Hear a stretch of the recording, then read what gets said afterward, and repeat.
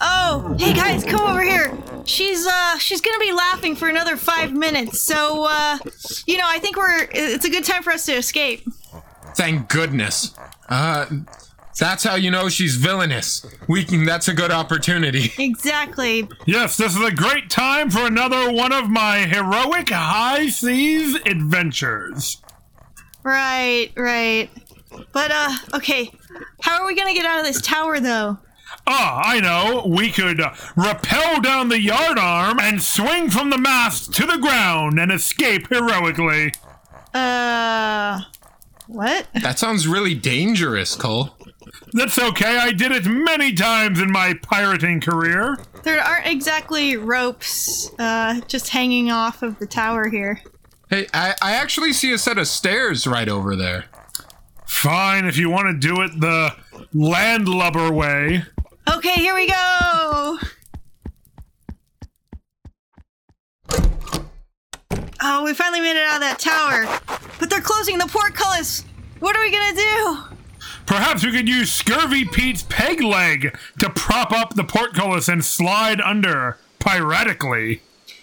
I'm sorry to say, I think Scurvy Pete died 2 years ago. Of scurvy. Oh, wow, I somehow never saw that coming. Yeah, actually, well, while you guys were talking about Scurvy Pete, may he rest in barnacled peace, I actually found the lever to stop the portcullis. Oh, so we'll swing from that. No, we can actually just, go through. The problem is, dealt with. All right, let's head down to the docks. Yes, let's go. Heroically. Oh, there we go. Look, it's a trade vessel. It's just leaving, but it's leaving the dock. How are we going to get on board? My goodness, a boat full of goods and money. How are we going to get from where we are onto that trading vessel full of loot? If only someone here had some experience or an idea on how to get from here onto that trading vessel. Oh, now you want my help.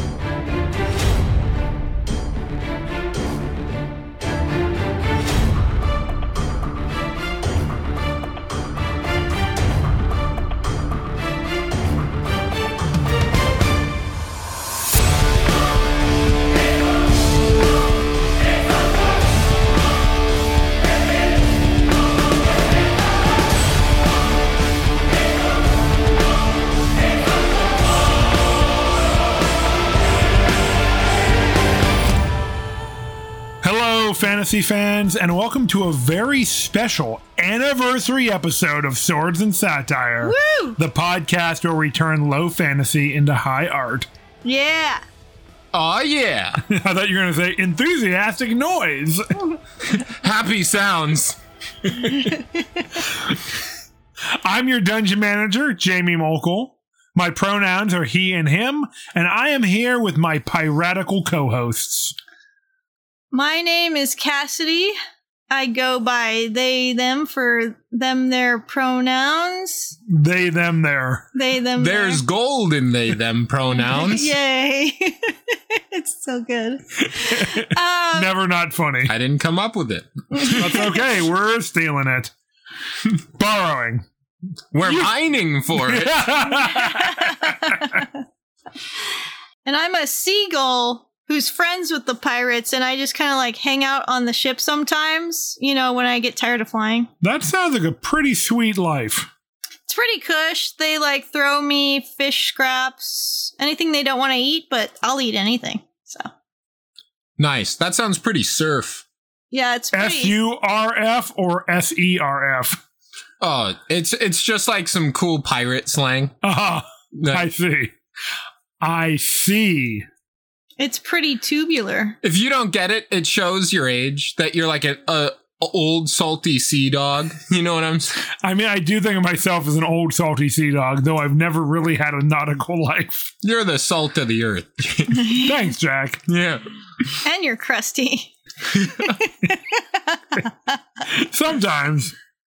It is 100 degrees here in the Bay Area. Yeah. Can't be scurvy, though. That's True. Scurvy Pete's thing. That's right. And apparently my great-grandfather's. Yeah. Yes. It's a tradition. I guess so. But who am I? Who are you? I'm Jack Olander. My pronouns are any and all. Just happy to have them at all. In this economy? Yeah. Invest in pronouns, stock up. Can never have too many. That's right. Look at me having one like a sucker. So, would you accept meow? Happily. Awesome. But what am I, you might be asking? Well, I'm a general that just has way too much fun to do my job. I get it. When the battle is going very well, I end it with a duel that's clearly just for fun. We have blindfolds, we have balloons, sometimes like streamers. So it's less organized, so you could say that there's general pandemonium? Yeah, no, I could say that. I actually had a recent battle in a bounce house. Oh. Oh, that sounds like a lot of fun, actually. Yeah. My opponent didn't know what the fuck was going on. You got him into the bounce house after he was blindfolded? Well, yeah, naturally. Wow. I feel pretty proud of my joke that I caused Jamie psychic damage. I mean, There was silence these days after. my mental stats are feeling lowered. Bad sleep gives you weakened mental defenses. Yeah. Whatever constitution for the sanity is. Willpower? That could do. You could do that thing. That's Willpower? right. Oh, but long story short, I was sent with my platoon to actually destroy this pirate vessel, but I think it's a lot more fun to just participate in the piracy. That makes sense. That does And then make I'll just sense. report back in a couple of years and tell them that, we won. Nice. And if we all had fun, we did. Everyone wins. Everyone wins. The real piracy was the friends we made along the way. That's right. Exactly. Well, guys, happy 3rd anniversary. Yeah. Yay. It's so It is. Oh, Yeah, it's so sweet. Anniversarial. it's hard to believe we've only been doing this for 3 years, and yet it feels like quite an accomplishment. Yeah, it does. Yeah. Now, as we all know by now, this is very obvious. Every anniversary, we do a Robert E. Howard movie. Except for that time that we did Solomon Kane not on an anniversary because we did not have a plan going forward when we Yeah. started this show. Yeah, it's true.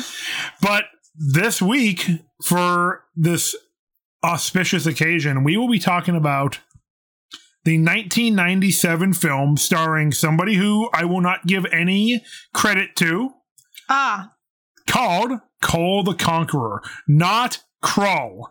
That's a different film. Yeah, I fucked up last week and said we were watching Kroll because I was confused. Nobody would have remembered. Yeah. It's an easy mistake, especially since we have our DVDs right next to each other on the shelf. That's a good point. I mean, that makes sense. Now, this movie is full of Swords and Satire alumni, by It's which I true. mean people from other movies we've watched as recently as 2 weeks ago. Even the actor who shall not be named. Yes, unfortunately, this actor appears in a great many fantasy things, and as an actor, he's fine. As a person, no. You know what? I'm going to just stop right there. I had a hard time because, back in the day when he was in the role, and, just after being on the, hit fantasy show he was on, because I feel like now I can't name it or everybody's going to know exactly who we're talking about. I mean, they can just look at who stars in this movie, and they're going to know who we're talking about. Okay. I was like, oh, he was pretty ripped and he had, the right amount of body hair. Yeah. And I was like, he was pretty hot back then. Yeah, no, it sucks. I was feeling, conflicted because he's a douche. And like, I was attracted to him and I didn't want to be at the same time. It happens to all of us. Yeah. Believe me, it happens to all of us. Yeah. I know nothing about him as a person. So lucky. As Cole the Conqueror, I found him very pleasant. Sure. Well, let's talk about this pleasant role by doing a quick summary of the film.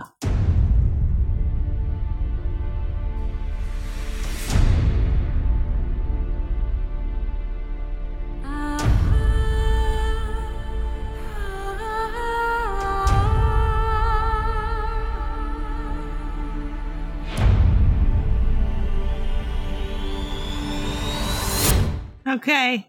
Open narration, of course. Yeah, I didn't write that down though. It's some fairly generic fantasy. It's fantasy. It's some fairly generic fantasy bullshit about prophecies and gods and Acherons and what's the other god in this setting? Volca. Well, thank you for bringing that up. Thank you for bringing that up, Jamie, because that's how I was going to frame it. So basically this whole movie is like a long-standing feud between two gods. Isn't every movie a long-standing feud between two gods? And it's the humans who get caught in the middle, right? Sounds familiar. Yeah. Antics ensue. Exactly. So hijinks and pratfalls in one film? the setting is the Kingdom of Valusia. You can't say that on our show. That rating is not high enough. And it's like from the time of myth, right? It's a great vague time period to set your stories in. Now, I do want to point out, because this is a Robert E. Howard story, I mean, we know that Robert E. Howard got the Conan stories directly from Conan from Hyperborea. Yeah. So do you think Who visited him in his dreams, right? Yeah. Okay. So do you think Cole also came to Howard and told him these stories? Maybe Conan came to Howard and talked about Cole and was talking shit about him. Oh, classic Conan move. I know exactly who you should cast to play this guy. And then Cole found out that Conan was talking shit and then came to visit Howard. Okay, I dig it. And was like, no, that guy's a bastard. You have to hear it from my side. I like that. And then Robert E. Howard was just like, yeah, he said I should cast you as this guy. He's like, well, who is he? He looks kind of handsome. Yeah, that's all he is. That's it. I mean, that explains why the story is so convoluted, right? Because it's two different unreliable narrators through the author I think talking about the events of the film. I would guess that in this case, the unreliable narrator is the producer. Oh, I think this movie is produced by, like, the partner of the producer of Beastmaster, but I could be wrong. Okay. I might be completely pulling that out of my ass, though. All right. But, you know, I'm just going to say it, and if you cut it, that's fun, too. Less poisoned tigers in this. Yes. You hope. Yeah, we hope. Drugged, right?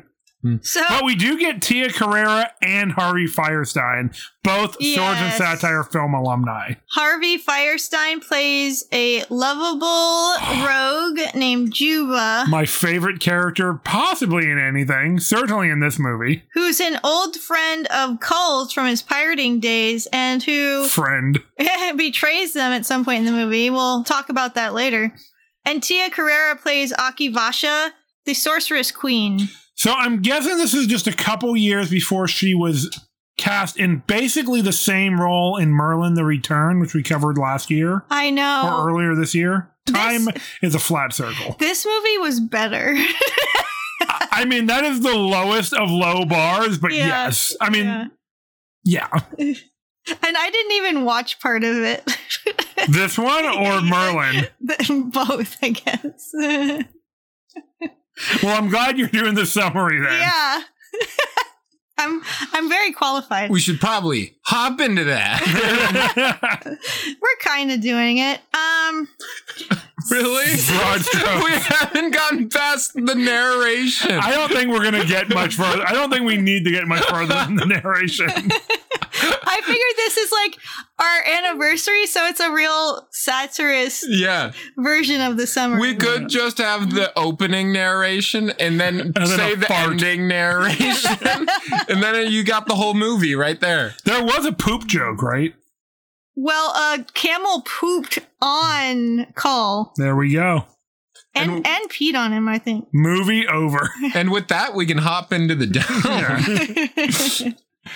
So basically, the Flame of Acheron is in the Kingdom of Valusia, and the Breath of Volca, which is like frozen breath, is in the frozen north. That's a good place to keep a frozen thing. Yeah. And Akivasha is like brought back to life by Inaros, a wizard, who wants to like bang her, I guess. And he's always cuckolded. It's his life. It's his meaning in life. He's got big incel vibes. He Yeah, does. Interesting. So does the star of this movie. Uh-oh. So, Cole defeats Borna, the former king of Valusia, Yay, regicide. wins the crown, makes it illegal to wear a shirt because he's with the free nipple movement. I mean, that's nice. He's good to have allies. The Yeah. royal nipples are for all to see. It's It's a good policy. Yeah. He tries to make a lot of changes for the better, tries to end slavery, but they're like, it's written on that stone over there, so I don't think, you can do that. Dude, they're straight up trying to have Cole be like basically espousing American values, and Yeah. it just makes the whole meta thing with the actor feel super gross. I know. It's true. He's like, and you're going to have freedom of religion as long as it's the religion that I say. When Cole breaks into his 13-minute monologue about cancel culture, I check out. So basically, there's a plot to kill him because there are a lot of people like in line for the crown who feel super jelly that he took it from them. And one of whom is General Talagaro, who had great chemistry with Cole. Oh my god, and they was are giving like... him the come fuck me eyes, but Yep. like maybe he wants to give him a little death, if you know what I mean. I do. Let's just say he prefers to fight with swords. He Mentions it multiple times. He does. A flaming sword. It's the nobleman's way to fight. It's the first like major scene in this movie is them dueling with flaming swords. Yeah. Blindfolded. It's true. Yes. In the muck. It's kinky. It's really kinky. It's very kinky. Downright dirty. This film is filthy. So once Inaros resurrects Akivasha, she basically just kills Cole by spitting in his mouth. And Jesus. I didn't realize how pornographic this movie was on the first watch through. It's like Disney's Onward. but it turns out it just like The pants. made him pass out a little bit. And Just died a little bit. He got better. La petite mort. yes. They blame Zaretta for his death, quote unquote. And Zaretta is one of the concubines in the castle of the former king, who's a fortune teller. Who totally doesn't want to fuck Cole. Oh, actually, wait. Yes, she does. And her brother Ascalante is a priest of Volca. And so Ascalante and Cole help Zaretta escape because she's going to be burned at the stake. And then they travel to the Isle of Ice together. That's when they meet up with Cole's old friend Juba. Oh, good old Juba. They have a good party together, but then turns out he drugged him. We call that the Jubilee. Yeah. Yes. They're gonna, like, basically double cross all of them. But then, Pirate stuff. yeah, Cole gets out and they basically mutiny and take over the ship. Harvey Firestein steals this movie. I They know. should have had him play Cole. I wanted to see more of him. It wasn't fair. No, it's not fair at all. Zaretta basically takes the breath into herself. They make their way back God, to this is X-rated. Valusia. And she takes her top off first. Yeah, Right. it's true. And Zoretta's actually taken back because she's kidnapped by General Telegaro. Ascalante dies, and Cull goes back on his own. Pirate style. I kind of stopped paying attention at that point, so I don't remember how he got back. But, Just ship. yeah, okay. Jumped on a ship. It's only like a 10-minute walk. Takes weeks by ship. He, like, basically gets to the tower, confronts Akuvasha. You guys are gonna have to, like, take over at this point, though, because, like, I don't remember any of the fight. I'll tell you exactly what happened. The general Yeah. and the minion. Inaros. That's right. They are confronting the sorceress. Akuvasha. And the general is holding the fortune teller Zoretta. hostage. And he's basically saying, I could kill you right now with the breath that is inside of. Zoretta. And he tries to kill her with Zoretta. Yeah. Meanwhile, Like you do. in bursts the protagonist. Cull. You knew that one. I did. And then he and the general Telegaro. fight. This is like some fucked up fantasy Mad Lib. Except you have to get it right. Cole ends up killing him. Which is just so sad. Not how we would have ended it. Rewriting No. history. Look forward to it. Patrons. X-rated version of rewriting history. Oh, yeah. Don't mind if we do. First ever e-fic that we Yeah. do for the show. Yeah, Yeah. I'm down. Try to get the Of course Adam you Eve are. sponsorship. Hey, sure. Then the minion Inaros. tries to use his cool weapon he's been wielding the entire movie. But like all things in his life, someone cooler than him gets to use it against him. And Cole kills him with it. Oh my god. I'm sorry I missed this. Literally, like, 3 different people have sex with the woman he spent his life to resurrect. And then she, like, tortures him a bunch.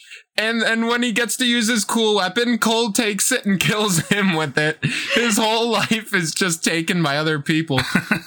The funny thing is, like, I was paying attention and all of this shit has fallen out of my brain. Yeah. It is so forgettable. That's right.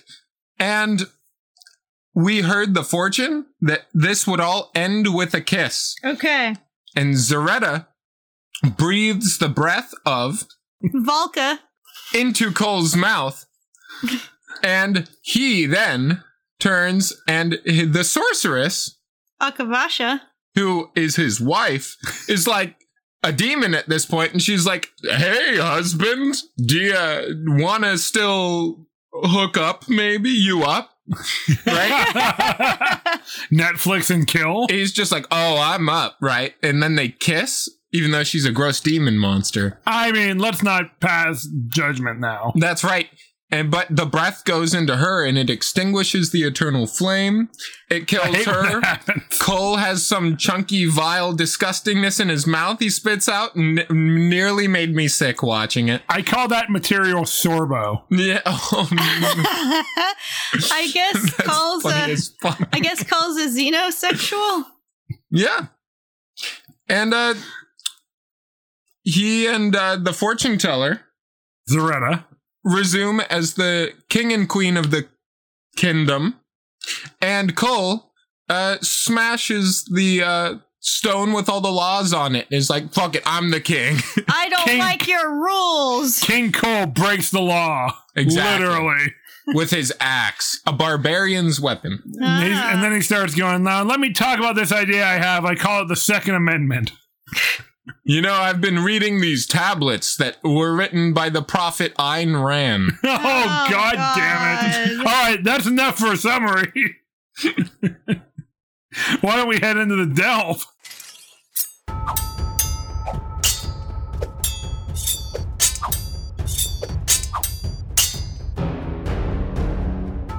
Welcome to the Delve, where we venture deep into the themes, scenes, and lore of Cole the Conqueror. So like I said, this is one of those movies that no matter how many times you watch it, it just kind of falls out of your brain.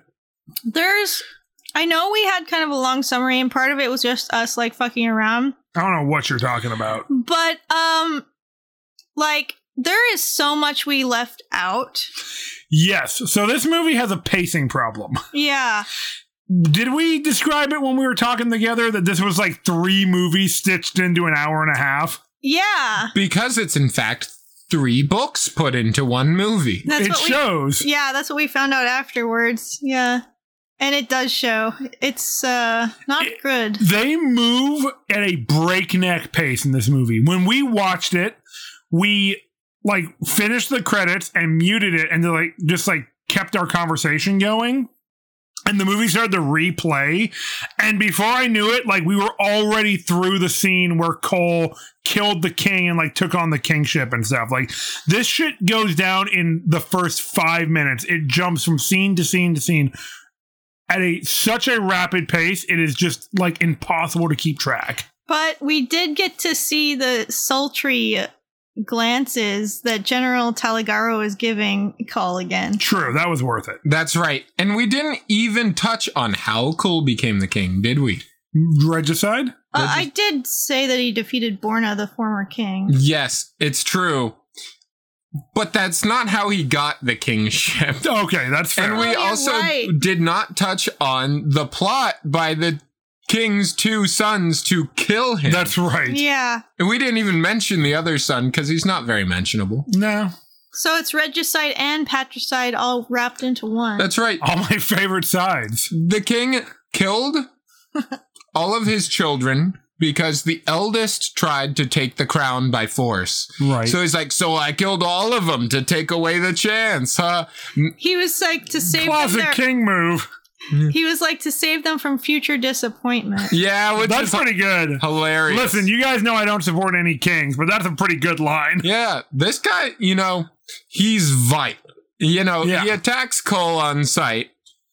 And yes, for like really no explicable reason. no, he's just hyped up, Yeah. quirked up, goated with the sauce, busting Goated it with down. the king sauce. Cole, you know the problem? Cole was asking him not to kill anyone else. Yeah, big mistake. Yeah. So Cole gives him a lethal blow. And the general who Cole had been flirting with was like, oh, I'm next in line. Give me the crown. Cole is like, yeah, sure. I mean, I got no problem with you. He starts giving him the crown. The other cousin walks in, is like, actually, I'm next in line. And the king is like, actually, neither of you are next in line. We think the king is dead. Like, suddenly he's on the ground, like, screaming up, like, no, the person who killed me gets to be the king. Them's the rules. Yeah, it's true. He's like, no take backsies. I get to pick, and fuck you too. I like this guy. It's like, really? You like this guy? Yeah, you like the guy who just killed you. yeah. He's my son. I love him. He's my favorite person. I'm gonna give him a little smooch, like in a dad way. A little daddy smooch. Yeah. I think that might mean something different. Yeah. And Cole is like, my daddy is dead. Long live me. Yeah. Needless to say, the general and his cousin are upset about it. Yeah, needless to say. So they join a cult to resurrect a dead sorceress. Is this another snake cult? It actually is. Yep. Classic Robert E. Howard movie snake cult. Yeah. And there's some real like ham-handed, poorly executed freedom of choice motif in the movie. So I'd say this movie's biggest flaw, if I were going to pick one flaw to point out as the biggest, it has got this, like Cass said, like ham-handed attempt at American exceptionalism in a fantasy setting. Now, granted, Howard was an American fantasy writer, which, you know, for the time, that was somewhat, you know, rare. He was coming out of the shadow of Tolkien and a lot of like the British classic fantasy authors. So that is an interesting thing. And I don't know if this comes from the originals or not. I'm guessing certainly not in the extreme tone. I'm guessing that maybe the star of the movie might have had something to do with these bizarre overtures to, like, we're gonna instill freedom of religion and you're gonna get to, like, make your own choices and I'm gonna free all your slaves because boy oh boy ain't the USA great, we're just the best. I'm an American actor playing this fantasy role.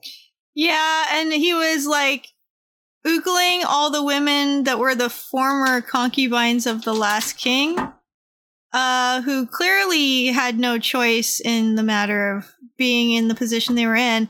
And then he's like, well, if you really don't want to be here, you're free to go.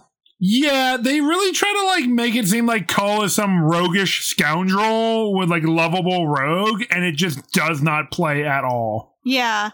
And then they all decide to stay. Of course. Which was gross. And you're all free. Oh, you know what? We're like house elves in Harry Potter. We actually prefer servitude. Yeah. Yeah. Sexual servitude. It's pretty terrible. Yeah, it's awful. Wait, what did I know about the house elves? Jesus. That world just got even darker. I mean, late at night. Oh, we should not.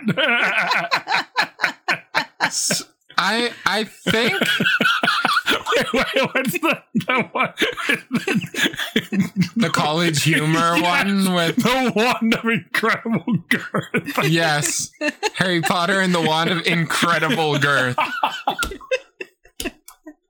I need to watch. Dobby is the master now. Yeah.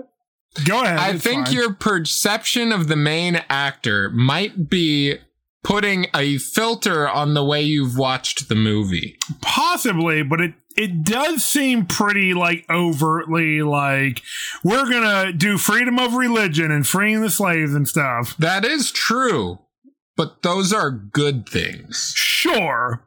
They tried to, like, squeeze them all in so rapidly and, like, give the main character just, like, all the good qualities and none of the bad. It just seems really deliberate to me. Right. It's poorly executed, like I was saying.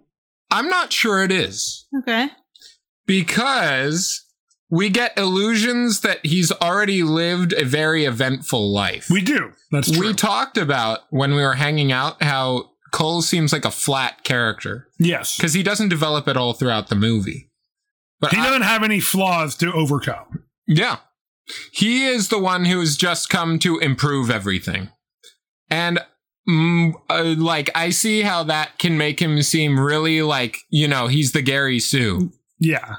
But I had the interpretation that because of all the allusions to his past as an Atlantean and as a pirate, he had already gone through all the character development adventures. Well, it sure would have been nice to have seen some of those character developments in this film. That's what we always joke about. The first time we saw this, we just kept being like, why do they keep talking about Atlantis and pirates? Why didn't we get to see any of that? Yeah, stop teasing us with a better movie. Yeah, and so, he's come with sort of like a sense of who he is and how he thinks the world should be. And he's just kind of doling it out and not apologizing for it. Yeah, that's fair. And I thought that was kind of cool. If you wanted to see Cole develop, it didn't happen. No. Another thing is, when it comes to the concubine scene, I think there are a few things that were reasonable within it. Okay. I don't think it was too ham-handed, the consent thing that they did. No, they actually do a good job of Cole taking no for an answer, I guess? Yeah. She comes in, Zaretta? Yeah. She comes in and is like, would you like me to undress? Yeah. But it's very business formal. And he's like, no, you're a fortune teller. Read my fortune, right? He's interested in that, which is a cool thing for him to want. Yeah. As a barbarian, I think it's cool that he is spiritual. I think he's more of a pirate. Yeah, it's true. It's true. Also, I mean, spiritual pirate's good, though. And then she does that, but then he's trying to make conversation with her because he's attracted to her. Yeah. And she basically just keeps being like, shall I undress now? Because to her, this is just a business transaction. She's a slave. This is all that she is willing to give him as someone who is like forcing her into this. Sure. Yeah. And She's expecting him to be as awful as she is used to. yeah. And he gets that vibe. He picks up on it and he doesn't like it. He's like, no, I don't want that because I can tell you don't want me, right? And he is really into her. Yeah. His attraction to her is undeniable, but he puts her on the bed even, and then he's just like, oh, fuck me, I can't do it, right? A low bar, but sure. Yeah. Well, he's actually a lot more graceful with it than that, I think. And I think the fact that it's so, like, you're not consenting to it, so I'm not gonna do it, is exactly as in your face as that message needs to be for our culture outside of the movie. That's fair. It makes me wish that she didn't like instantly come back and be like, actually, I'm in love with you. Like, Yeah. as soon as he like shows himself to be a quote unquote good king, which we all know is an oxymoron. That's the part that I feel like was not handled well and was kind of rushed. I mean, granted, most of the movie was not handled It's true. well and was pretty rushed. Yeah. Love development plots are often super rushed, especially from someone who's been traumatized their whole life as a slave. Yes. And when it came to, we mentioned that the harem, when he says you're all free to go, the eunuch says that's not allowed. Right. Yeah, so they the can't system is trying to stop Cole from changing it. That's right. Also, a lot of people who have been forced into that way of living might not know any other way of living that it is like available to them. Sure. They did cover that, actually. He told one slave that he could go, and the guy was like, I don't have anywhere else to go. I was born in the castle. Yeah. So they might not know that life outside of the slave role is even possible. Yeah, I mean, we don't have a lot of evidence about the culture from the movie, so that's fair. Yeah. But I know I've heard accounts of people who have worked in the sex work industry who have just thought it was inescapable. Right. Of course. So even though freedom was offered, there's no guarantee they would actually like understand that opportunity for what it is. Sure. It could seem threatening or scary, absolutely. And they also have no like governmental safety nets to fall back on. Very true. And yeah, so I don't know, that felt kind of realistic. No, they're fair points. But when it comes to the love plot, that's so often rushed. Yeah. The one thing I think could have made her into him, he accepts that she does not consent to sex. He tries to free her. He sees her value in her divination skill. And he saved her brother from being killed. Sure. It falls in that unfortunate trope of like love as a reward for good deeds, but I see what you're saying. Like Yeah. in the like 5 minutes that all of these things happen, Right. they do establish like a lot of things that Cole might be doing right, potentially. Yeah. In the scene where she comes to his chamber to give him the reading, and she thinks it's a transaction between them, and he's trying to seduce her. Yeah. It actually takes him 3 times to take no for an answer. Is that right? Yeah. Yeah. That's too bad. He's trying to be like the forceful, roguish character, right? They're trying to establish him that way, but then to like blunt it by being like, oh, but he wouldn't actually do anything. And just like the framing just isn't great. If it was a movie where it was exploring more of Cole's flaws and psychology, maybe. Yeah. But we just don't get enough of it. Now, you see, that's why I think that message has to be so ham-handed, because I didn't even notice that. Okay. Yeah, she said no 3 times, and he only stopped after the 3rd time. See how more blatant that could have been. Yeah. Yeah, it could have. So they tried anyway.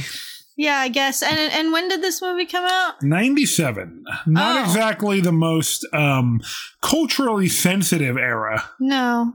I think it's pretty good for that era, probably. Yeah, I mean, when you set your bars really low, and I mean, it's fair.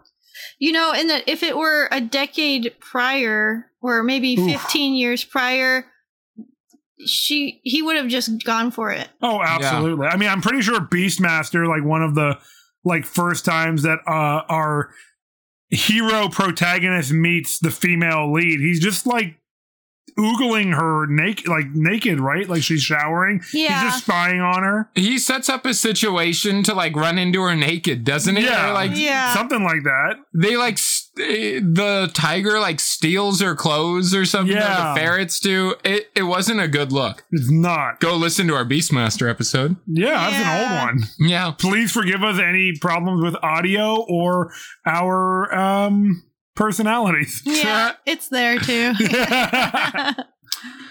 But yeah, so I mean, this movie does represent some amount of progress in the genre of fantasy films. Yeah. I feel like sex is something so not talked about in our culture.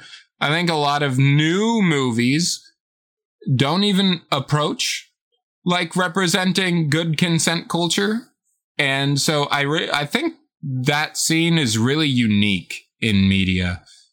And we need more scenes like it. Yeah. And we could have like 20 plus years of experience on how to do better than they did.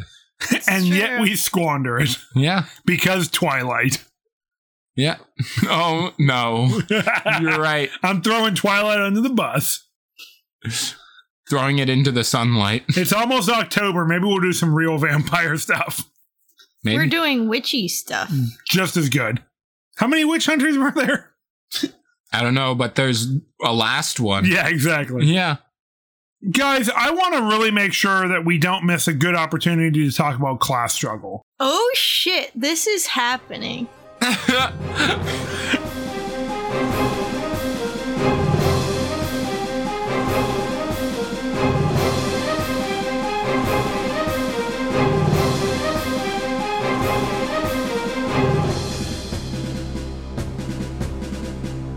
Because we've been touching on it with stuff like slavery and regicide, you know, like bad themes like slavery, good themes like regicide. Yeah.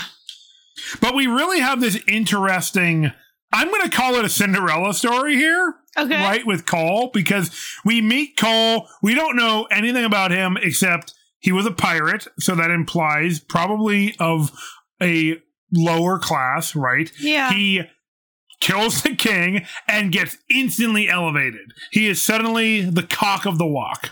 Right. He's the big man on campus. King shit. He was once a slave himself. Exactly. Yes. So again, a real Cinderella story here with Cole. In this case, his magic slippers are a flaming sword, I guess.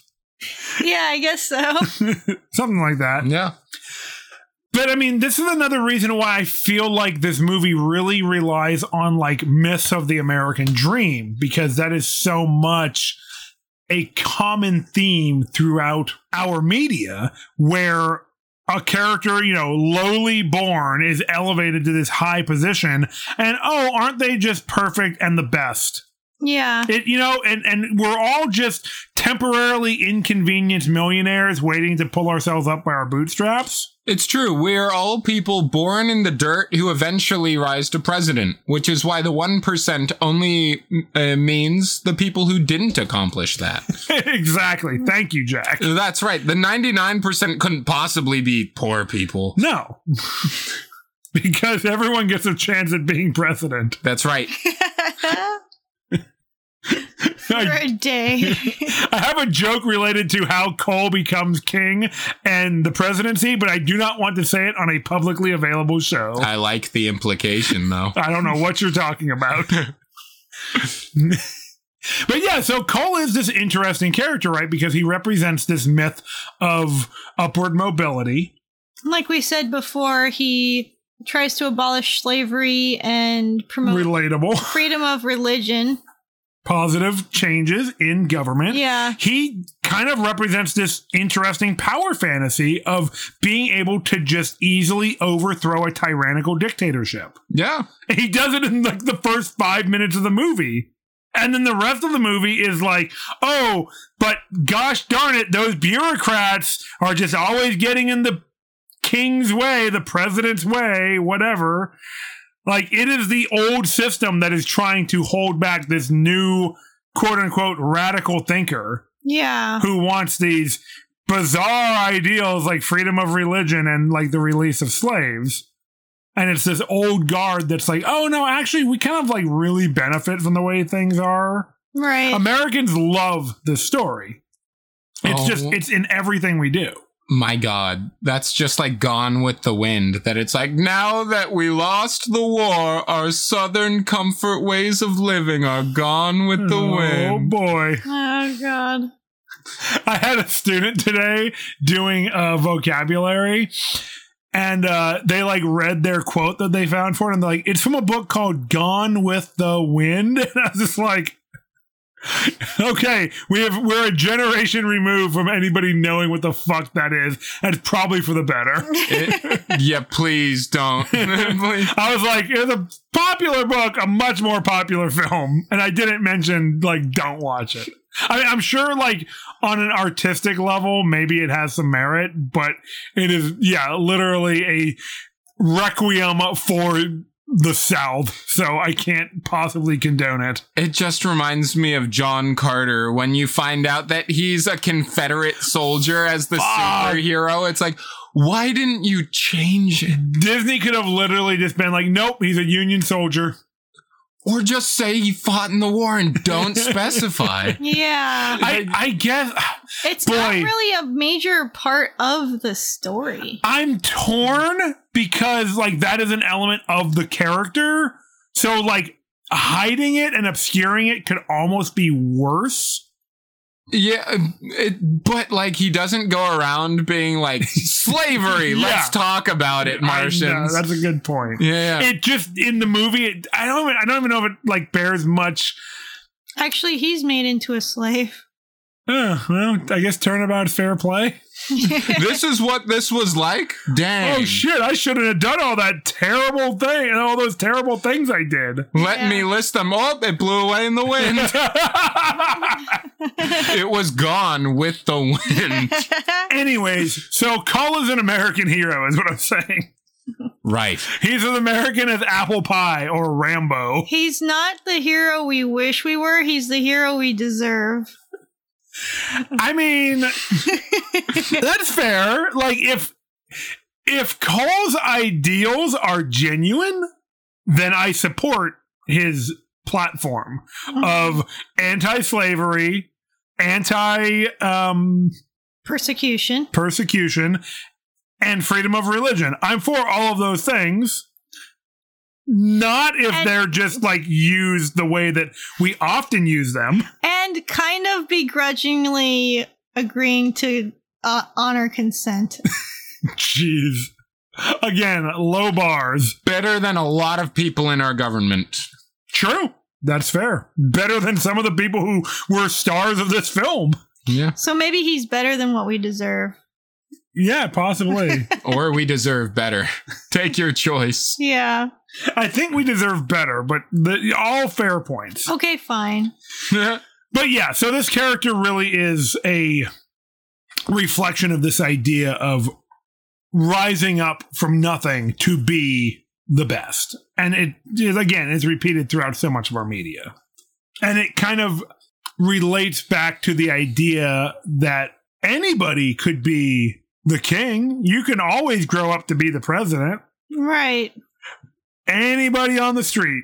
And you'll be beloved of the people. That's right. And you'll just get all the women. Is that what presidents are supposed to do? That's true. Go out and challenge a general to a duel and just walk right into the White House with him when you hear there is an active massacre happening. Oh, God. In the White House. I'm not comfortable with this. It's a 1-to-1. Having flashbacks to the insurrection. I'm having flashbacks to the FBI listening to our podcast. The FBI can't fix the problems in the country, or they would have by now. That's not what I'm worried about. Hey, guys, you know who else loves Regicide? Who? Our patrons. Wow, I didn't know that about them. I'm just assuming because they listen to this show. Okay. I guess peace wasn't ever an option. It was not. And we do know them to be comrades. Exactly. Yes. But what else do they do for us? The FBI is going to love this episode.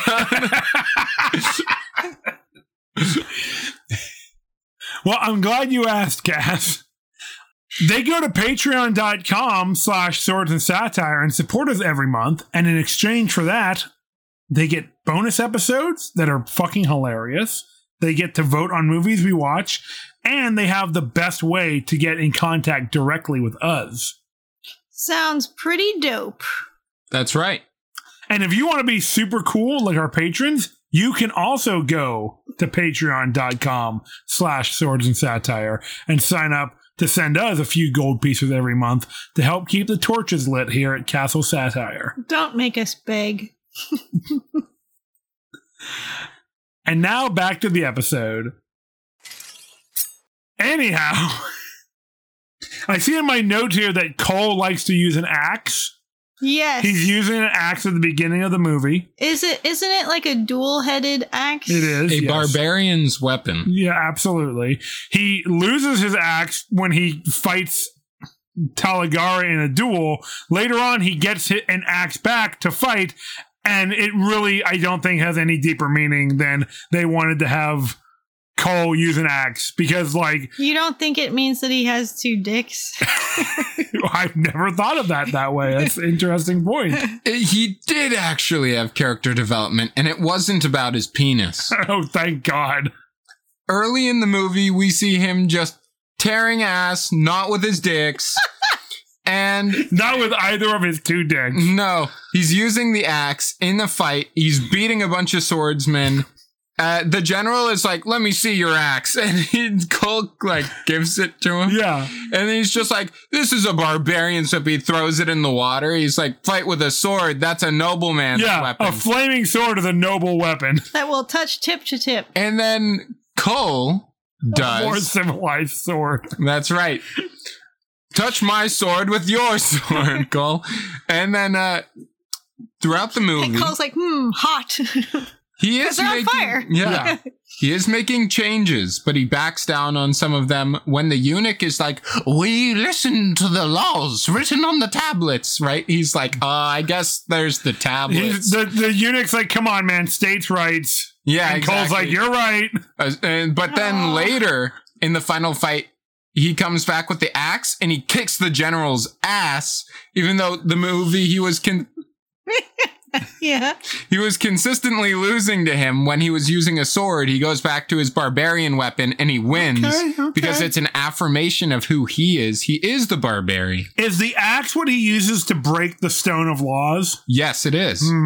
Okay. He's embracing his roots and it helps him, overcome what's been in his way. I literally thought that the axe had no greater meaning, and you've just shown me the actually somewhat competent symbolism of his weapon being something from his past that roots him to his origins that's taken away from him. He gets back and uses it to overthrow the government. Yes. So basically it's telling you, know yourself and you will be set free. Yes. Huh. That's kind of profound.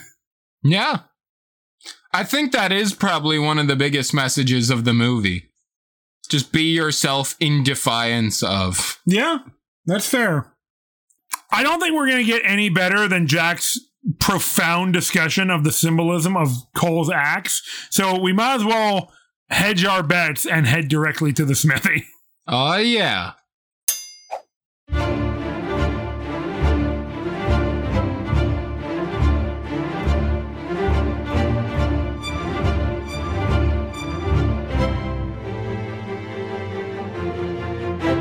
Axes. The iconic weapon of Atlantis, maybe. I mean, if I was going to use the evidence of this film, I would say yes. Good. It's like a bloodline weapon. Cool. Welcome to the Smithy, where we each forge a rating for this movie after we share an epic moment or feature from the film. Hey, Jack, do you want to tell us your epic moment or feature and then give us a rating from 1 to 10 flaming swords? Yeah, I think I'll do that. You thought I was going to pick the Atlantean axe, didn't you? But I didn't. Oh, we did flaming swords. That's right. That's right. Overall, a better symbol for this film. And for our podcast. You know, it might be a bit of a shocker, but might not be. I think my epic moment or feature is going to be the character Cole. Okay. Ooh, controversial. Even our, language has gotten pretty thirsty after watching this movie. It's true. Is this the most fuckable episode of Swords and Satire? For me, thinking of him as a character that's already been through a lot of life events makes him flushed out a lot more. That's fair. Because we get those great dynamics with like Juba, where he's like, I don't trust you, Juba. You got to eat this food first, right? And then it does turn out to be drugged, and Juba ate it and drugged himself because he knew his crew was going to follow through. And then he was tied down to the oars like he said he was as a slave in the past. And we got that cool, like, oh shit, he's back in that situation, right? Yeah. A little bit of tension there. Good tension building. Yeah. If momentary, like everything in this film is momentary. Yeah. And kind of similar to a lot of modern movies, namely like the MCU. He's got a lot of quips throughout the movie. I think it's kind of fun. No, that's fair. This predates Iron Man by a good decade. Yeah.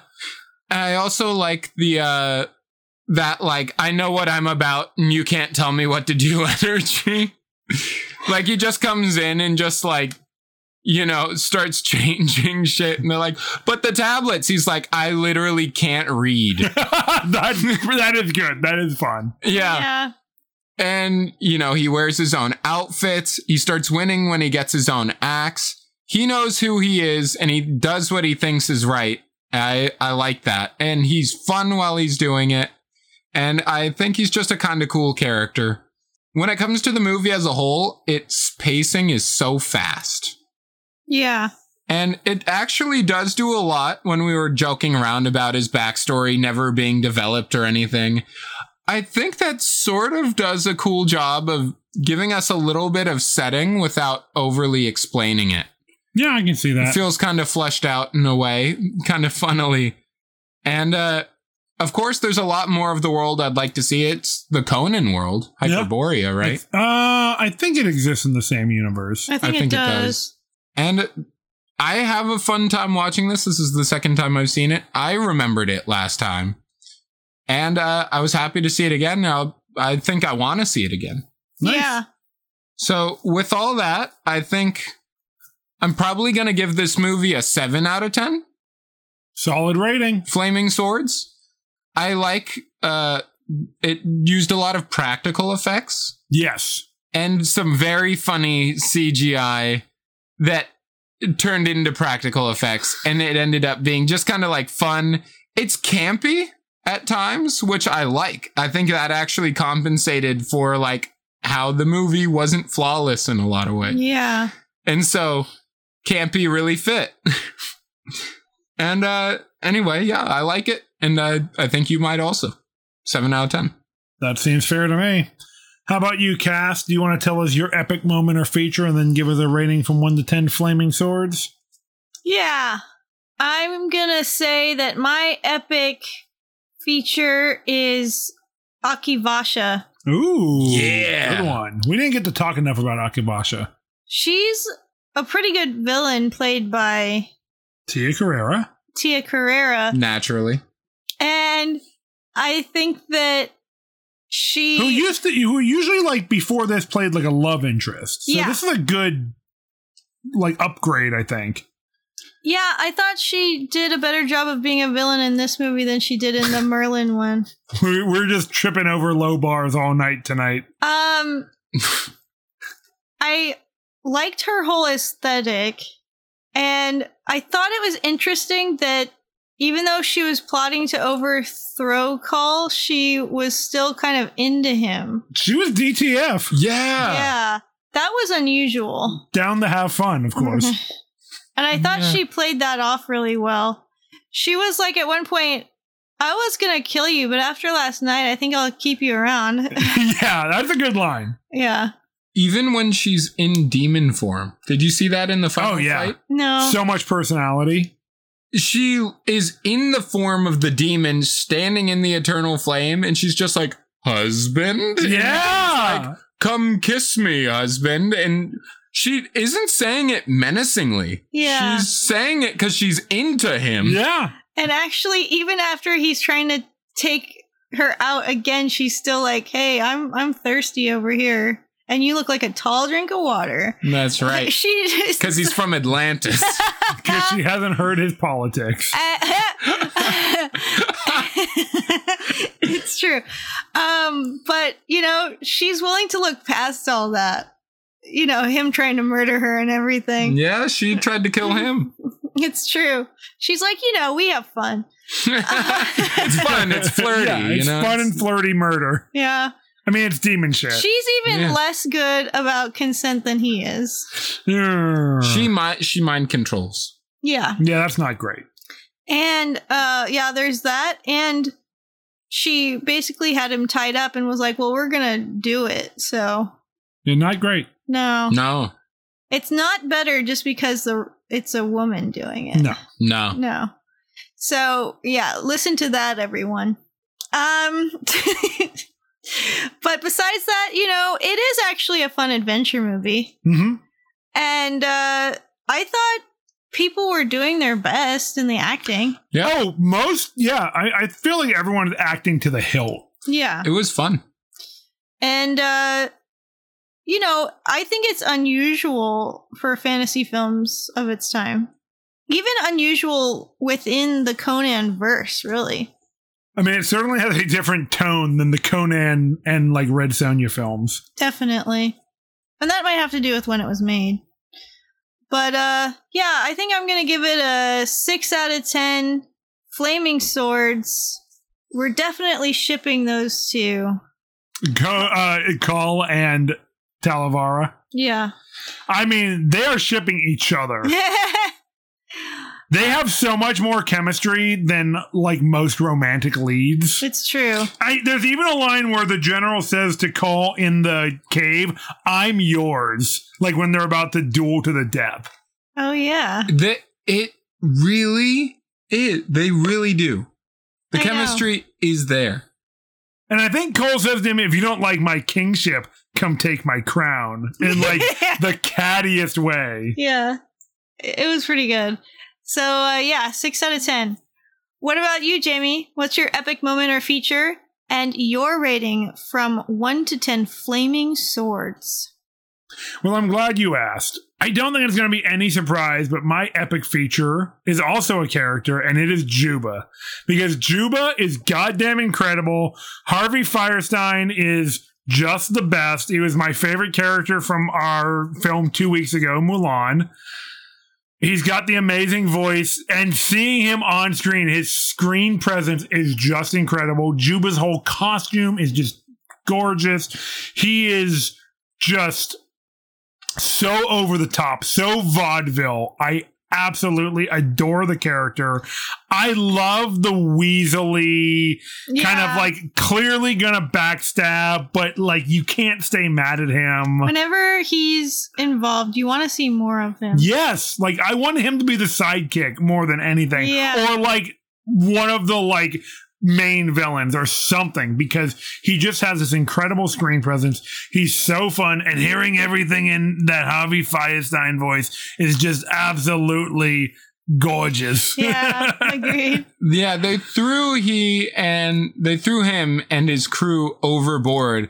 I would have loved it at the end when they're like back in the kingdom all celebrating that Juba and just like came over and started patting Cole on the shoulders like, you did it, buddies. Oh. How the hell? I was going to say like a post-credit scene where he's still in the water swimming like, Cole, I don't care, the joke's over. You can come save me now. Yeah. That's actually the stuff he was saying to him when they were sailing away. Yeah, just like, with like the shark maybe circling.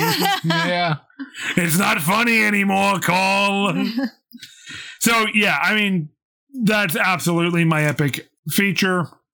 As far as the rating goes, I think this is a solid 6 out of 10 Flaming Swords. It does a lot pretty well. It is very of its era, for better and for worse. The pacing issues, you guys know I love a 90-minute film. Yeah. But this feels like, I don't want a 90-minute film that feels like a 180-minute film that just got clipped down to its like component parts. Everything happens too fast. It is really hard to keep up with. There is no time to enjoy or appreciate anything that happens because you're instantly moving to the next shot, to the next scene, to the next moment. It's true. It's kind of juxtaposed by like everything these days is sort of becoming a TV show that's really slow pace. That's just like, we need to make this slow burn last an entire season, baby. Yeah. I feel like Game of Thrones helped contribute to that. Probably. Which is so slow, I don't... if you enjoyed it, I hope you liked it a lot. That's all I'm going to say about that. I hear a lot of people really like the ending of it. Oh, yeah. Definitely worth all that slow burn. Yeah. And, a lot of dragons, which are a fast burn, usually. Yes, so. But this was a movie instead of a show, and fast as shit. Yeah, it was just too fast. It's like I said, everything happens so quickly that your brain doesn't have time to really comprehend what's happening. The cuts are so fast. Like Jack said, they took 3 books and made it into one movie. Maybe take 1 book and make it into a movie. Yeah. It's actually the opposite problem in another way of the common trope now, where they take like the final book in something and make it 2 movies, or they turn The Hobbit, which is a relatively short book, into 3 movies. This is the exact opposite, and neither works very well. No. But it still ended up being kind of fun. Yeah, it still ends up being fun, but just not like, you can tell that there was a better movie in there, and they didn't make it. I mean, a movie that revolved around Kull and Juba's relationship obviously was the superior choice. Yeah, and his time as a pirate, that's what I wanted to see. Yeah, we can start with a flashback, a betrayal by Juba, returning to Juba. He needs Juba's help. He needs a boat. So he goes to him, knows that he's going to get betrayed, is waiting for the betrayal, gets surprised by it, and then deals with it. That would be a better film, in my opinion. If you want to hear more about that plot line, go check out our Patreon. Maybe we'll be doing a rewriting history. Maybe some erotic fanfic. Who knows? We'll see. A little bit of both. But anyways, yeah, I think 6 out of 10 Flaming Swords is probably my rating too.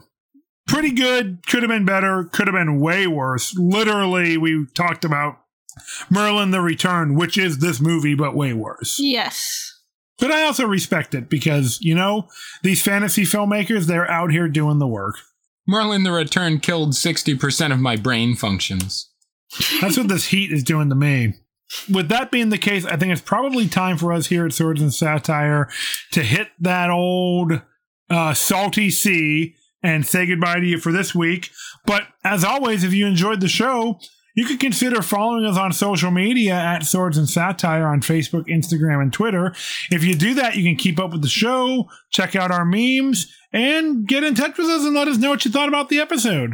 That's right. And you can check out what we're going to do next week. It's the second half of season 2 of Castlevania. Ooh. Yeah.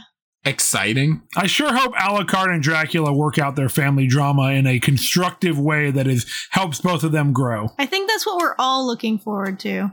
And if you haven't listened to the first half, you can go do that before you listen to the new one. That's right. And we mentioned a great way to support the show earlier is Patreon. However, we don't all have a few extra gold coins to send to our favorite podcasters. So another great way you can support the show is by sharing it with the people you care about the most. Good advice. Give it to your friends. Send the link to your family. If you all watch the things we watch together, you can all appreciate the jokes of the show together, because what better way to enjoy your favorite media than with your favorite people. Oh, It's the satirist way. That's right. And what more satirist way is there than to huddle around the toilet and all just listen to the podcast? your toilet plays podcasts? I guess that's appropriate. Bidets are getting more advanced every year. It's the newest Japanese model. I'm in for it. I'm You're here in for it. I'm here for it. You're gonna dive right in. Yep. Just dive right. It's actually a jacuzzi toilet. Oh shit! Yeah. Actually. It's like what capybaras, they won't poop unless it's in the water. Yeah. Is that right? Yeah. Yeah. All right. Well, on that note, until next time, Hail Crom!